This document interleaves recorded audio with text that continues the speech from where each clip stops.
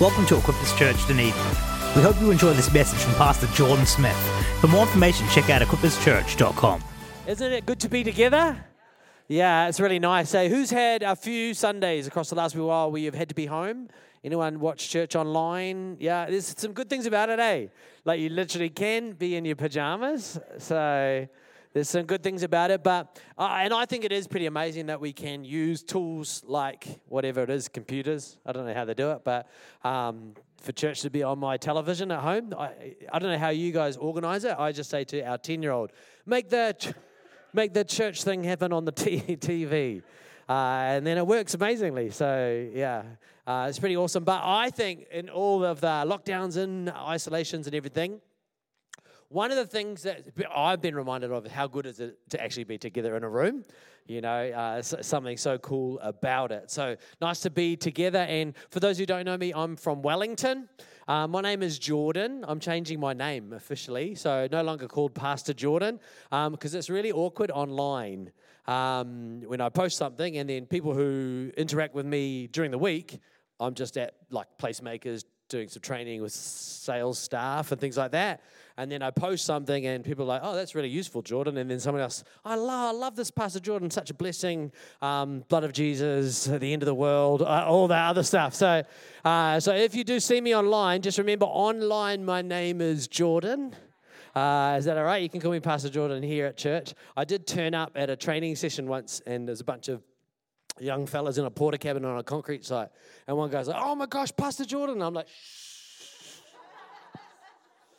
Yeah. Let's not get everyone offside right at the start. But anyhow, I'm from Wellington and my wife Chrissy and I have got 4 children. Our oldest is in Auckland at university.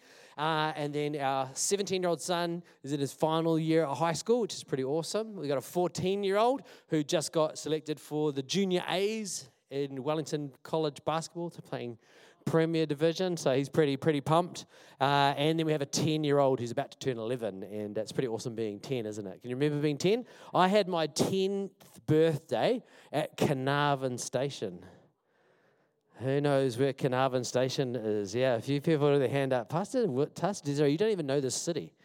I have my 10th birthday at Carnarvon Station, which doesn't exist anymore, Desiree, so you can relax. So anyway, it's a good thing to be 10 years old, isn't it? It's a weird thing when your youngest child is 10 years old, though, isn't it? It's like, wow, your parents must be really old, I keep thinking. So, well, anyhow, it goes without saying, but I'm going to say it anyway, that we're in pretty strange times, eh? It's pretty strange times. I don't know if you can remember. Start of 2019, potential nuclear war with Iran. Can you even remember that? No, we can't because there's been too much that's happened since then, right? We've got actual possible nuclear war in another theater already since then, right? So the reality is we're living in a really interesting time. And my dad, who's older than me, he's done some research. He's also smarter than me, and it's roughly 50 years since the moon landings. But he made a list of things it's about 50 years from, right? And it's about 50 years from it's been about 50 years from about 100 really significant historical events. And the world sort of moves around in circles and cycles. The calendar's not really the thing. You know, the natural flow of human existence is day. Like a day is a normal thing, right? And a week is a thing, right? You work for a week and you have a weekend. That's been true for long parts of human history, and it's connected to the Bible, right, and the story of creation.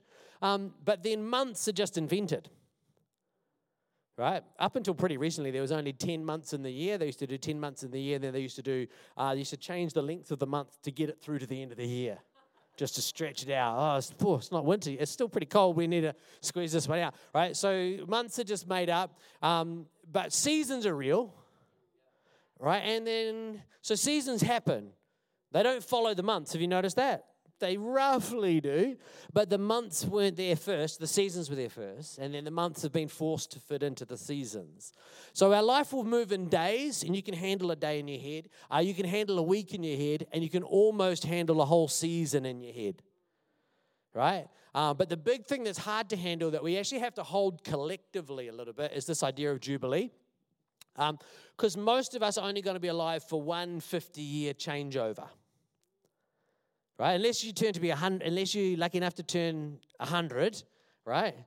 Most of us are going to be alive for one or maybe two of these big 50-year changeovers. And my dad was born in 1950, so he's really interested in the number 50 and et cetera, rabbit hole, crazy people. Anyhow, the reality is that I think we are. My dad would say that we're in the middle of a time where everything is changing, right? So we need to stop complaining about things that are changing and just realize that every single thing is being disrupted, being turned over, being upended, being messed around with, being challenged, being confused, right? And that's simply the season that we're in. And what I want to do this morning is preach a message which I've titled, "Where Am I?" Question mark. Did you get the question? And I didn't. You don't need, when you're speaking, you don't need to say the punctuation, eh? But where am I? Question mark. And the idea for this is that this is helpful, right? So hopefully it's also interesting, right? Because it's really hard to preach with a lot of people snoring, right? So hopefully it's helpful. Hopefully it's interesting. Hopefully it's helpful.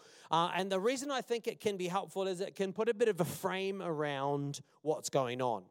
So I don't want to tell you what to think, but I want to give you some clues, some angles you can use for how to think.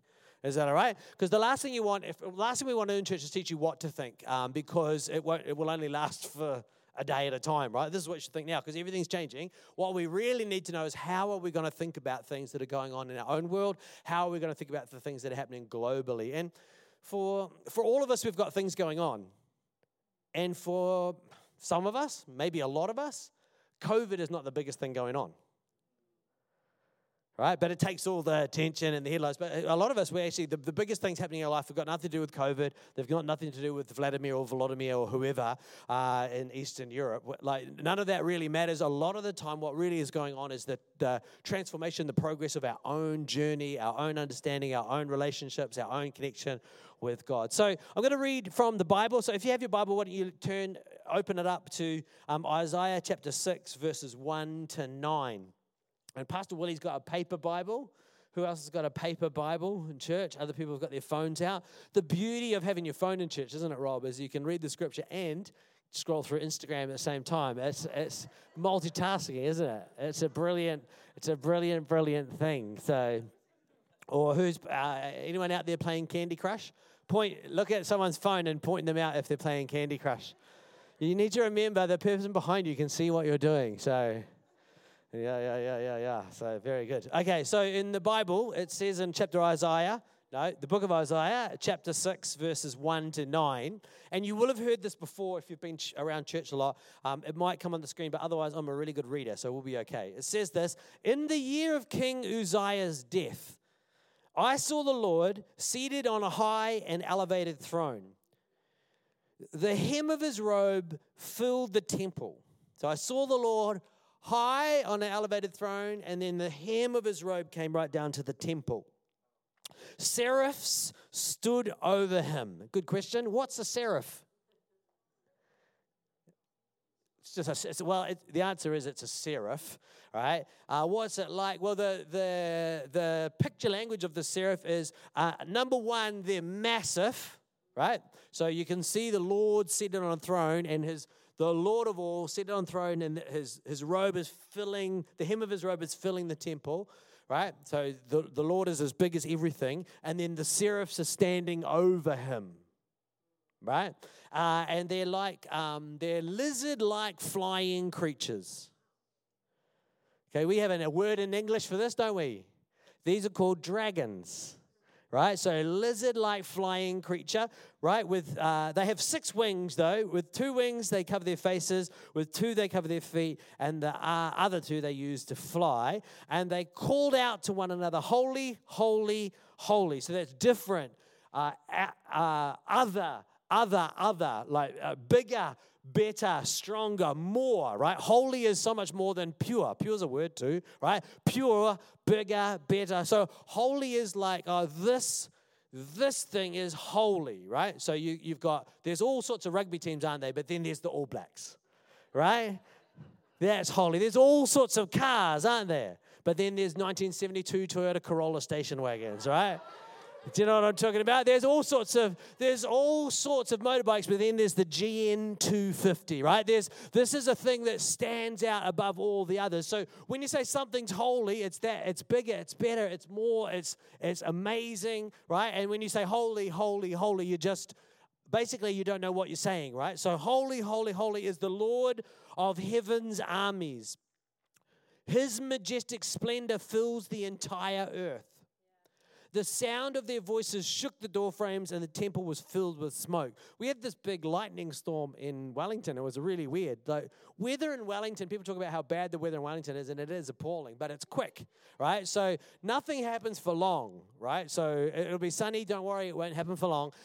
It's raining, don't worry, it won't happen for long, right? But we had this lightning storm which sat in like on the Tararuas and then moved through the Hutt Valley for about an hour and a half, right? It was just really slow moving. So I was at hockey training. It was sunny, but you could see lightning happening out over there for the whole of training. And then as I drove home, it started to rain. And we got home for about another 40 minutes, these massive lightning flashes. And I was chatting with my neighbor across the road, and we were chatting about lightning storms. And he's like a proper local. He's like, I've never seen one sit around that long.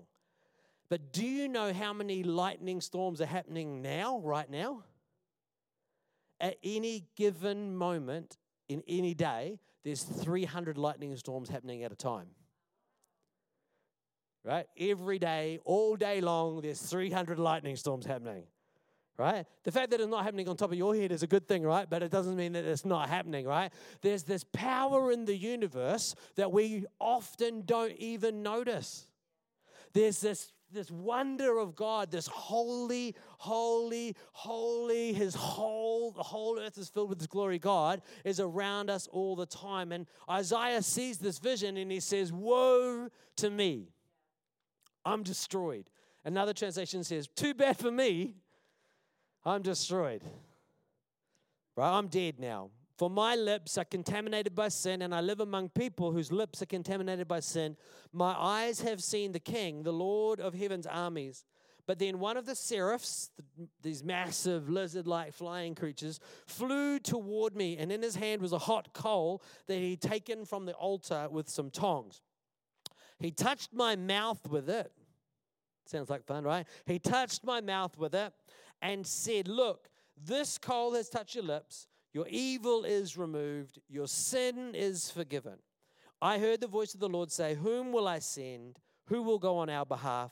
And I answered, here I am, send me. And he said, go. This is not an unfamiliar piece of scripture, right? Have you heard this one before? Right, it's not an unfamiliar piece of scripture, but there's so much in this that can give us a shape and a frame for how do we deal with stuff that's going on. The first thing to notice about this piece of, this revelation that Isaiah has is that it's in the year that King Uzziah died. So it doesn't say in 626 BC, right? It doesn't say in February of 626 BC. It says it's in the year that King Uzziah died. Now, in New Zealand, we don't have kings or queens or those sorts of rulers, emperors or anything like that. We have prime ministers, and on one occasion in the history of New Zealand, the prime minister died in office, right? The CIA killed him, something like that. So on one occasion, or maybe it was the USSR. Anyway, or maybe he was a pretty big dude, who knows. Anyhow, moving on, this is one time in New Zealand history where we've experienced this thing where the leader of the country died, but it's not actually that big a deal in New Zealand because we're changing prime ministers all the time, right? Because it's not actually the prime minister who's in charge of the country, it's the parliament, right? It's this group that does it, right? And it's a pretty good innovation. But in the ancient world, they didn't have parliaments. Each nation was ruled by a semi-divine god-king figure. Right? So this king would be like a priest, but also like a god, and everyone would focus their attention on the king, and then the king would decide everything. Right? There was no parliament, there was no writing initially, so there was no laws written down. So if we're going to decide what's right and wrong, or who's going to win this legal case or that legal case, the king just decides. right? Who owns this bit of land? Well, the king decides who owns that bit of land, and the king decides who owns that bit of land. And the king says, oh, you can have all this bit of land, and you have that bit of land. And the king decides how much tax is going to be on everything. And basically, the king always takes as much tax as possible so that people don't overthrow them. That's how much tax they charge, as much as possible, right? That's what the king does. And the king sets the shape for everything in that society. Right, in terms of ownership of land, in terms of law, in terms of trading, even in terms of social structures. There's a story in Esther where the king's wife, defies the king. Have you remember that story? The queen defies the king, and then the king's nobles all say, look, she can't be your queen anymore, or we're going to have social unrest up and down the country. Right? Marriages are going to be disrupted because of the way she has behaved towards you. Right? Because the king wasn't just leading the thing, the king was the shape of the whole thing. But the king died. Right? So I'm not a historian, but I love history podcasts as much as the next guy.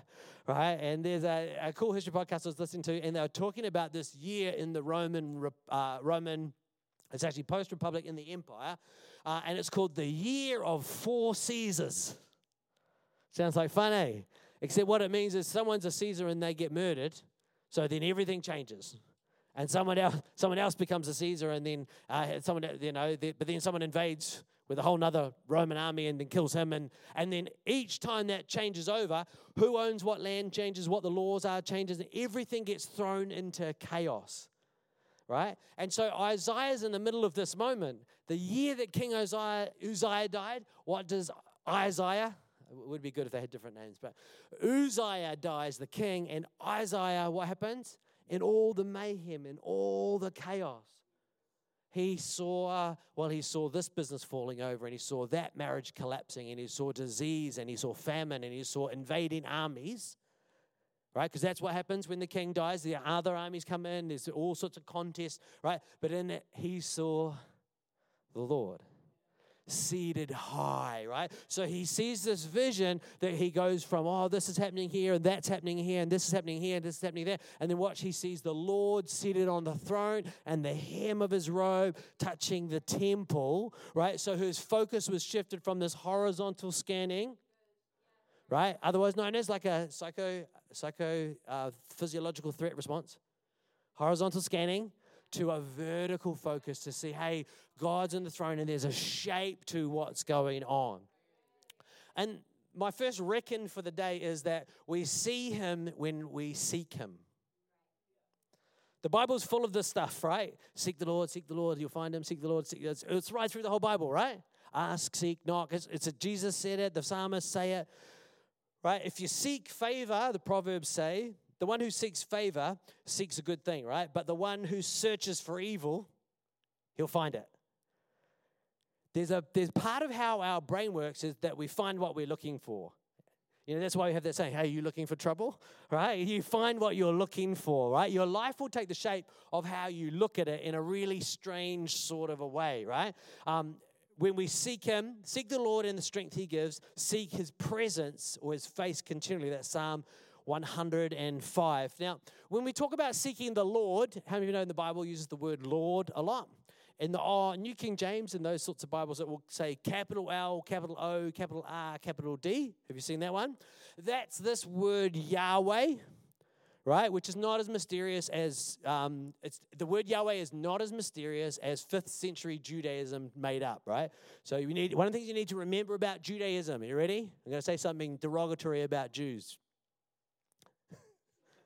This is not recorded, eh?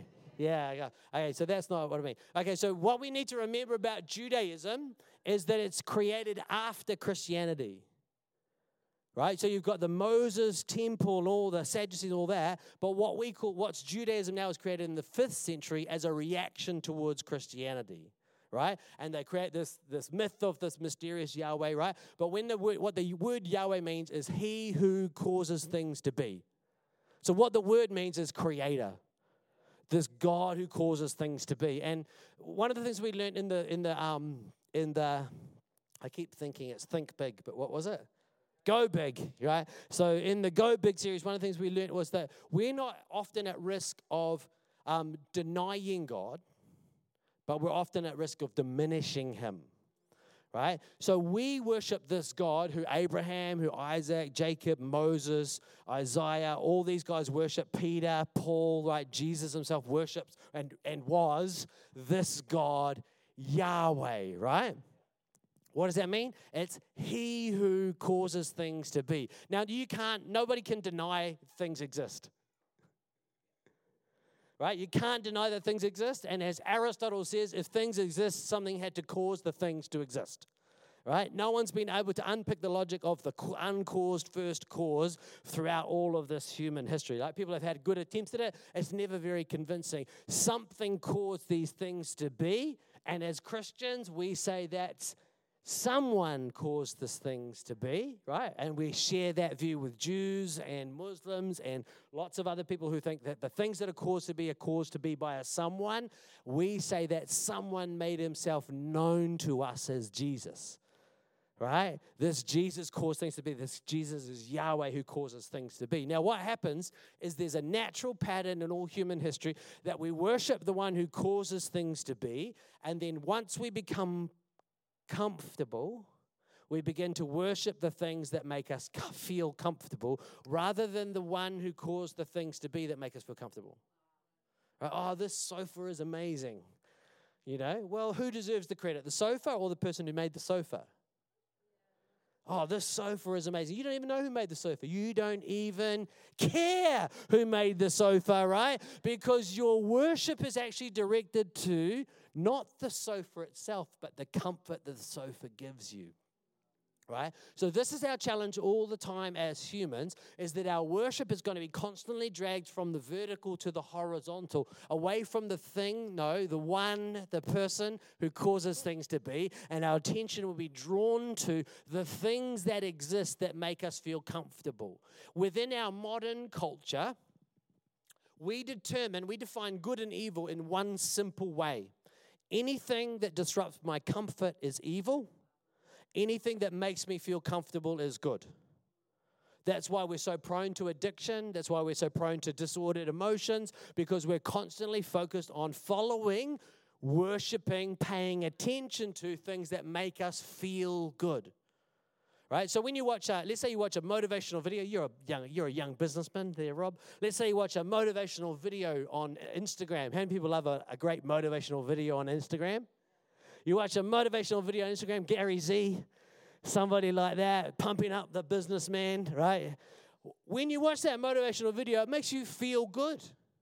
Right? And on the video, he's saying, come on, man, you got to get up early. You've got to hustle. You got to make things happen, right? And it makes you feel good, right? What are you most likely to do as a result of that video? Watch another one.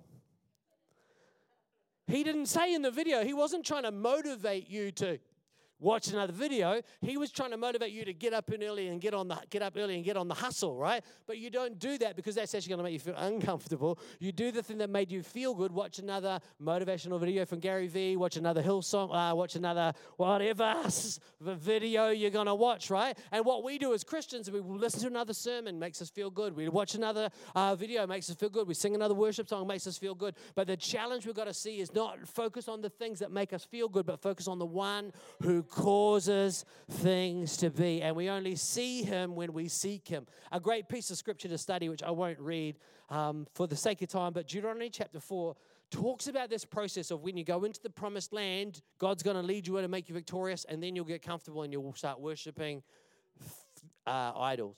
But then when you turn to him and seek him, you'll find him. And that says this, when you seek him with all your heart, right? We see him when we seek him. There's a whole group of studies that are really interesting and around a concept called inattentional blindness. So it's not intentional blindness, it's inattention. So a blindness that comes from a lack of attention, right? And you have to practice saying that, inattentional blindness. It's really hard. But I've practiced it, so I can say it now. So inattentional blindness, in the study, what they do is, the most famous study is what's called the invisible gorilla study. Right? Who's heard of this one? The invisible gorilla study. And so what they basically do is the participants, let's say you're the participants, you sit down and you watch a video. So there's a pre-prepared video that you're going to watch, and I'm going to give you a task to do in the video. So in the video, it's two teams. So one team in red T-shirts and one team in blue T-shirts. And they're throwing a ball to each other, passing a ball backwards and forwards, right? It's competitive, though. So there's two balls, and the red team's trying to pass the ball to the red team, and the blue team's trying to pass the ball to the blue team, but they're also trying to intercept, right? So it's basically netball with no goals, right? So they're just moving around like that. So that's the video, right? And you have to watch the video, and your job is to count how many times does the red team complete a pass and how many times does the blue team complete a pass. So that's a really complex thing. So lots of complex movement. You have to watch it and look out for this, all these actions that are happening. You have to mark them down on a piece of paper, right? And so sit down and watch the video. As the video begins to play, partway through the video, a gorilla walks into the middle of the video. No, it's a person dressed in a gorilla suit. It would be a totally different study if it was an actual gorilla, right? And unlikely to get through the ethics committee. But so a person in a gorilla suit walks into the middle of the video. The people playing netball, ball flying around, and the gorilla stands there, beats his chest. Person in a gorilla suit stands there, beats his chest for 30 seconds, and then walks off shot. And the game carries on for another minute or so, and they stop the video, and they do a survey about what people saw in the video. Around about 50% of people don't see the gorilla. Right? It could be that in the middle of everything that's going on, we've got this is happening, and that's happening, and this is happening, and that's happening. But could it be that we're missing the gorilla? Could we miss God walking into the middle of the story? Could we miss this giant, powerful, awesome, holy, holy, holy God who wants to step into our situation, but we're completely blind to him because our attention has been captured by TikTok? Or worse, our attention has been captured by the New Zealand Herald. There's no difference morally between TikTok and New Zealand Herald. It's just another thing to fill your mind as you scroll through the day, right? There's no difference. It's just that New Zealand Herald's for old people and we can mock young people. The other thing I think is really important to recognize is, number one, is that we see him when we seek him. And it's almost true, right? I'm going to say something almost true. It's as close as I get to true things, right?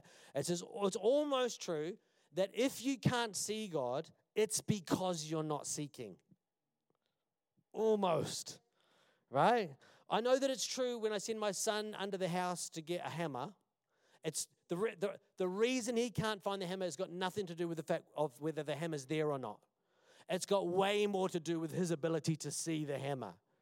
Right? Because it's funny, when you walk under the house and you walk around like this, you can't see the hammer. Amazingly, eh? Oh, people say to me all the time, I can't really see God. Well, wait, because this is how you're looking for God.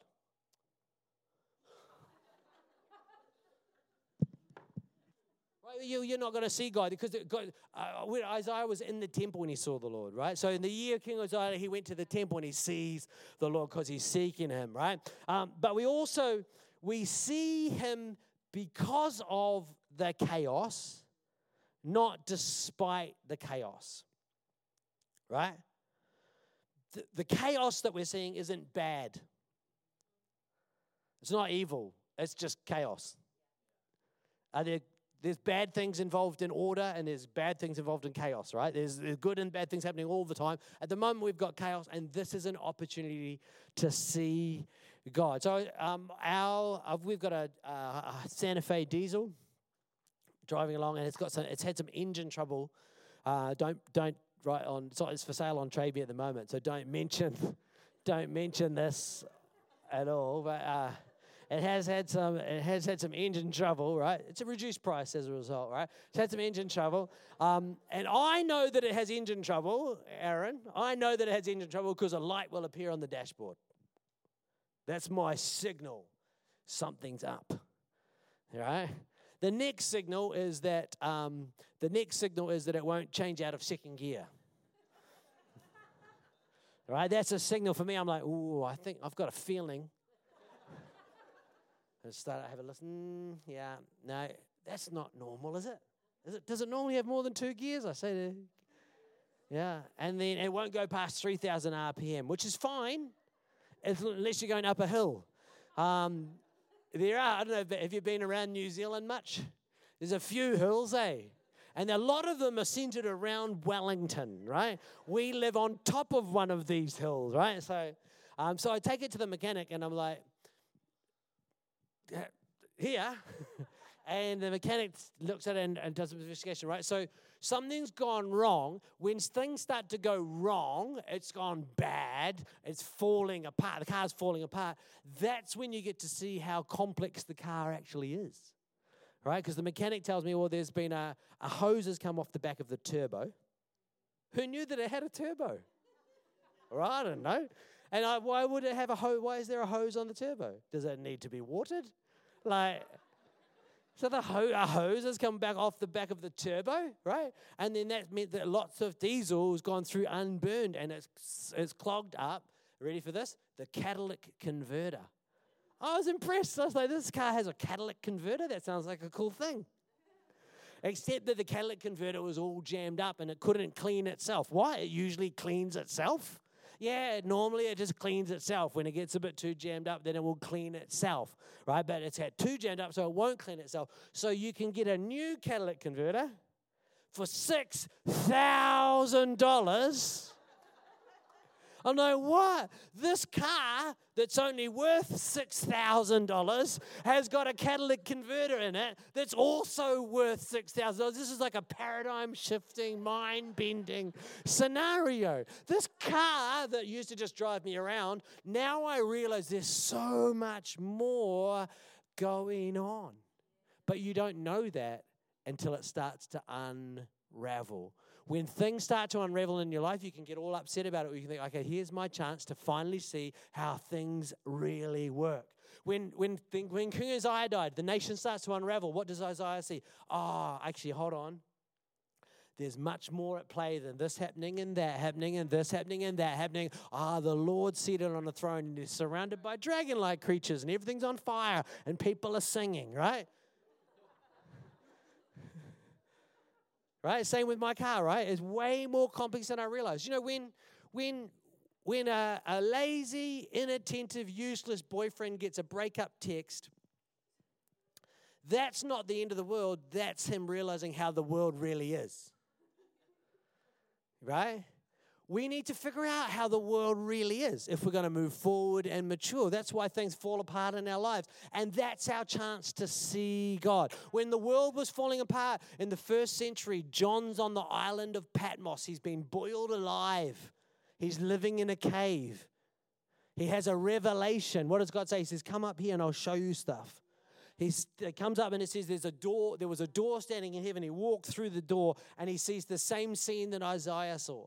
But he sees the angels and this worship and all of this greatness and power and a sea of crystal. It's in the book of Revelation chapter 4. And older Christian traditions don't use the term revelation when they talk about the book of Revelations. They use the term the apocalypse of John. And apocalypse, there's only 2 apocalypses in the Bible. The one's the apocalypse of John, and then Daniel writes an apocalypse as well. And if you look at Daniel and look at John, they're not actually prophecies. That's why they're not called prophecies. They're called apocalypses, right? So you just need to unfriend all those people on Facebook who are trying to interpret the future on the basis of an apocalyptic writing. It's not to help you interpret the future. It's to help you understand right now. Right? It's just John stepping through, like Isaiah did, and describing all these things. These aren't chronological events that are going to happen. These are things that are happening all the time. The beast is at work all the time. The Antichrist is at work all the time. But also, the church of God is being revealed in its perfection and power all the time. Those things are happening all the time. There's not it doesn't matter. I've seen the charts too. I grew up in the 1980s in a Pentecostal church. I've seen the charts in the post-tribulation and the pre-tribulation. There's not a timeline in an apocalypse. It's just all these things happening at once, right? Good things and bad things and God things and demon things. Same as your life. Good things and bad things and God things and demon things. This is an opportunity in the middle of this chaos. It's an opportunity for us to grow and move forward. All right? Realize how complicated and complex the world really is and how powerful our God is. Awesome. So, I'm saying awesome because I feel like we're on time. I'm not saying awesome because, wow, that's awesome preaching, right? That goes without saying. What I'm saying is awesome. What is awesome is I'm at my point number 3, and it's like a few minutes to go. Perfect. I feel like I'm doing a good job. When we see him, we see ourselves. What's Isaiah's response? Oh, too bad for me. Oh, wow. What was my response when the mechanic started explaining to me about hoses and turbos and catalytic converters? So, whoa, this is too big for my bank account. I'm undone, right? There's a cool story in Luke 5 where Jesus is preaching to a large crowd. And for some sort of crowd dynamics management reasons, Jesus gets into a boat and preaches from the boat. I've yet to see some sort of explanation of why that's a good idea. But anyway, he's preaching from a boat, right? Just another one of the miracles of Christ. He can balance on a moving boat. Anyhow, he's preaching to this crowd, and he's in Simon Peter's boat, who's, fast forward, Simon Peter is going to be the apostle on which the church is built, right? But he's Peter, and he's Simon, and he's this boat. He's in the boat. It's a fishing boat. Been fishing all night. Strange teacher dude wants to borrow the boat. Okay, preaching away. And then Jesus finishes his sermon, obviously with a praise song. And then after the band stops, the Spotify playlist begins. People are drinking coffee. And Jesus says to Peter, hey, push the boat out. Let's push out and catch some fish. And Peter's like, whoa, yeah, been fishing all night, and we haven't caught any fish because there's no fish there, right? Because we would have caught them because we're fishermen. If there were fish there, we would have caught them because we have nets for fishing with. We throw the nets in the water and we pull the fish out. We've been throwing the nets in the water and pulling the nets out, so there's no fish there. There's just water, right? I have the same fishing skill set. But then Peter says, hey, because you're asking, and there's something about you, we'll just do it, right? So they take the boat out and they catch this massive catch of fish. So if you catch the symbolism, the water is always this chaotic, disordered space where you don't, because again, this is pre the invention of goggles. No one could see what was going on down there, right? It was all blurry. Underwater, like, I don't know what's going on, right? So until the invention of goggles, the sea was always this mysterious place, right? I'm not making that up. That's true, right? Until they could see what was under there, it was just a mystery, right? So in this mystery space, Peter's been trying to reach out into the mystery, and he keeps coming up with nothing. Well, I don't know what's going on. I don't know if God's real. I don't know if the fish are real. Right, I keep throwing my net out, I get nothing back. You know the feeling? We all know the feeling. But Jesus is in the boat. Jesus says, hey, let's go out again. And then Jesus turns the mystery into this massive provision. This chaos of blurry, pre-goggles underwater world is now this place of provision. Can you catch that?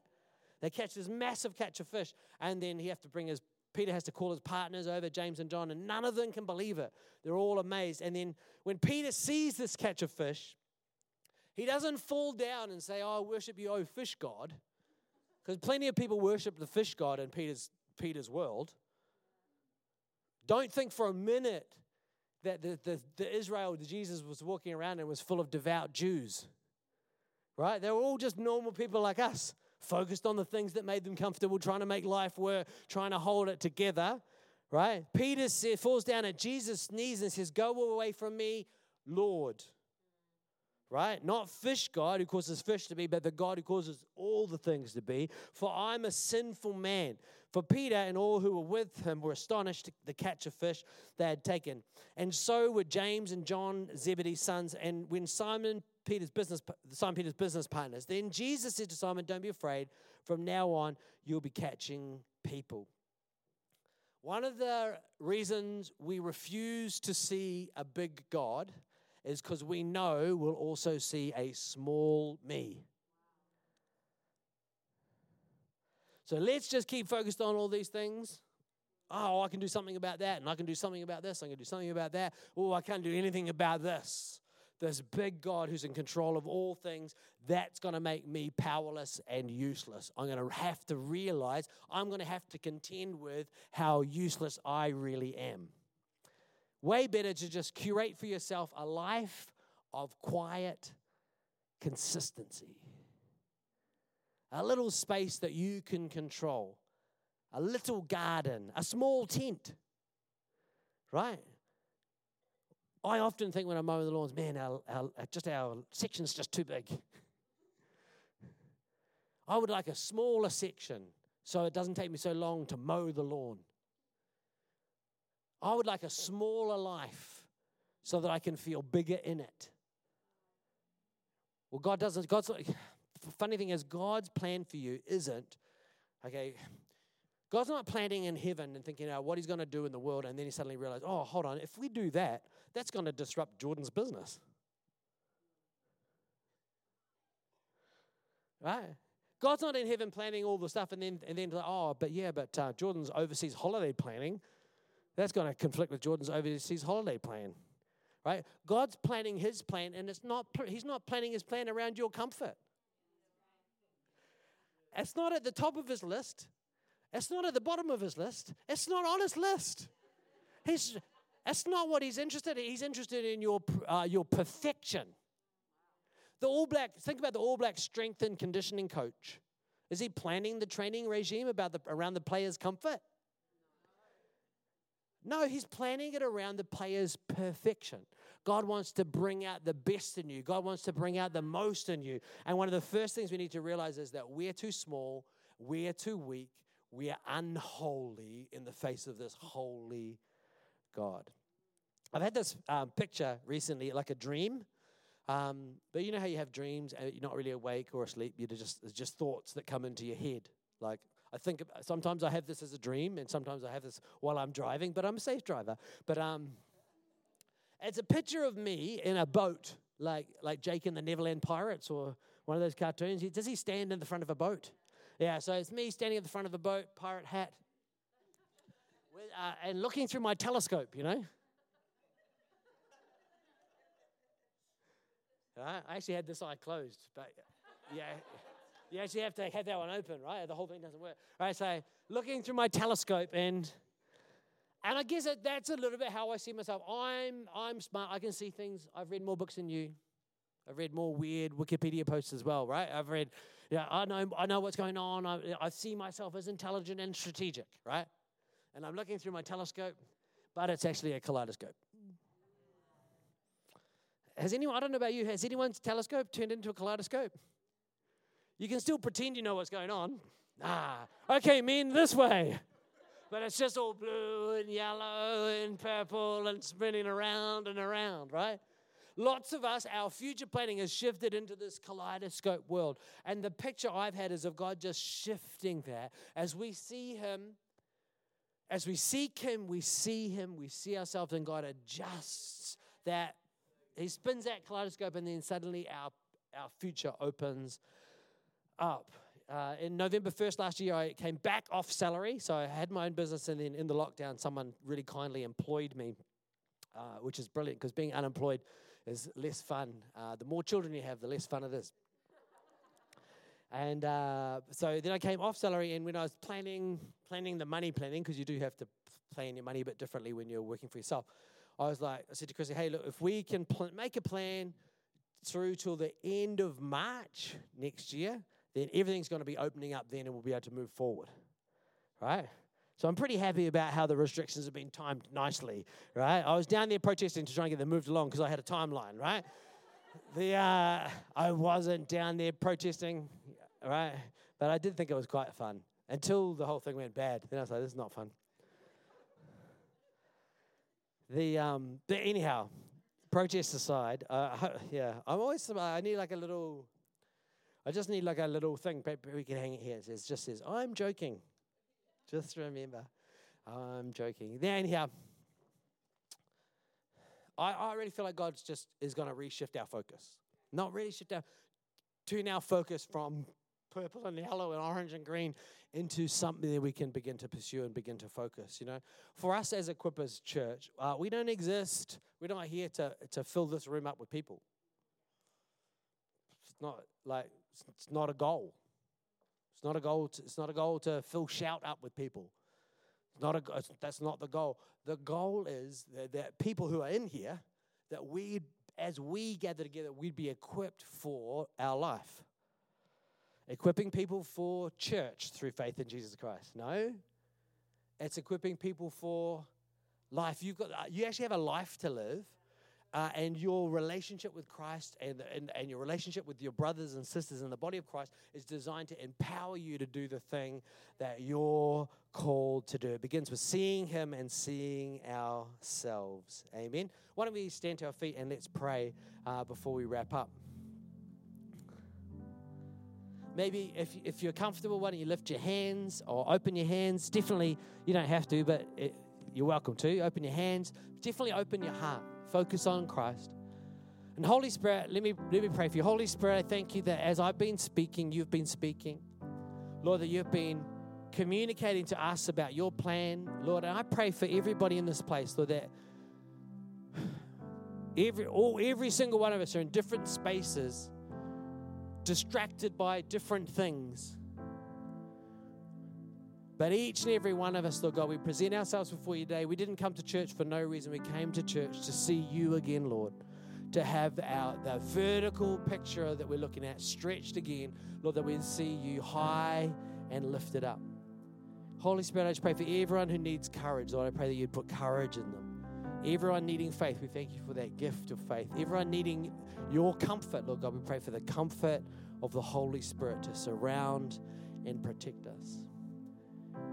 And I just I really want to pray specifically for people who can identify with the idea of that kaleidoscope, where everything you were looking at has sort of got murky and misty. I guess the other thing is that you used to be able to see, but now you're underwater without goggles. In a pre-goggle era, you're underwater and everything's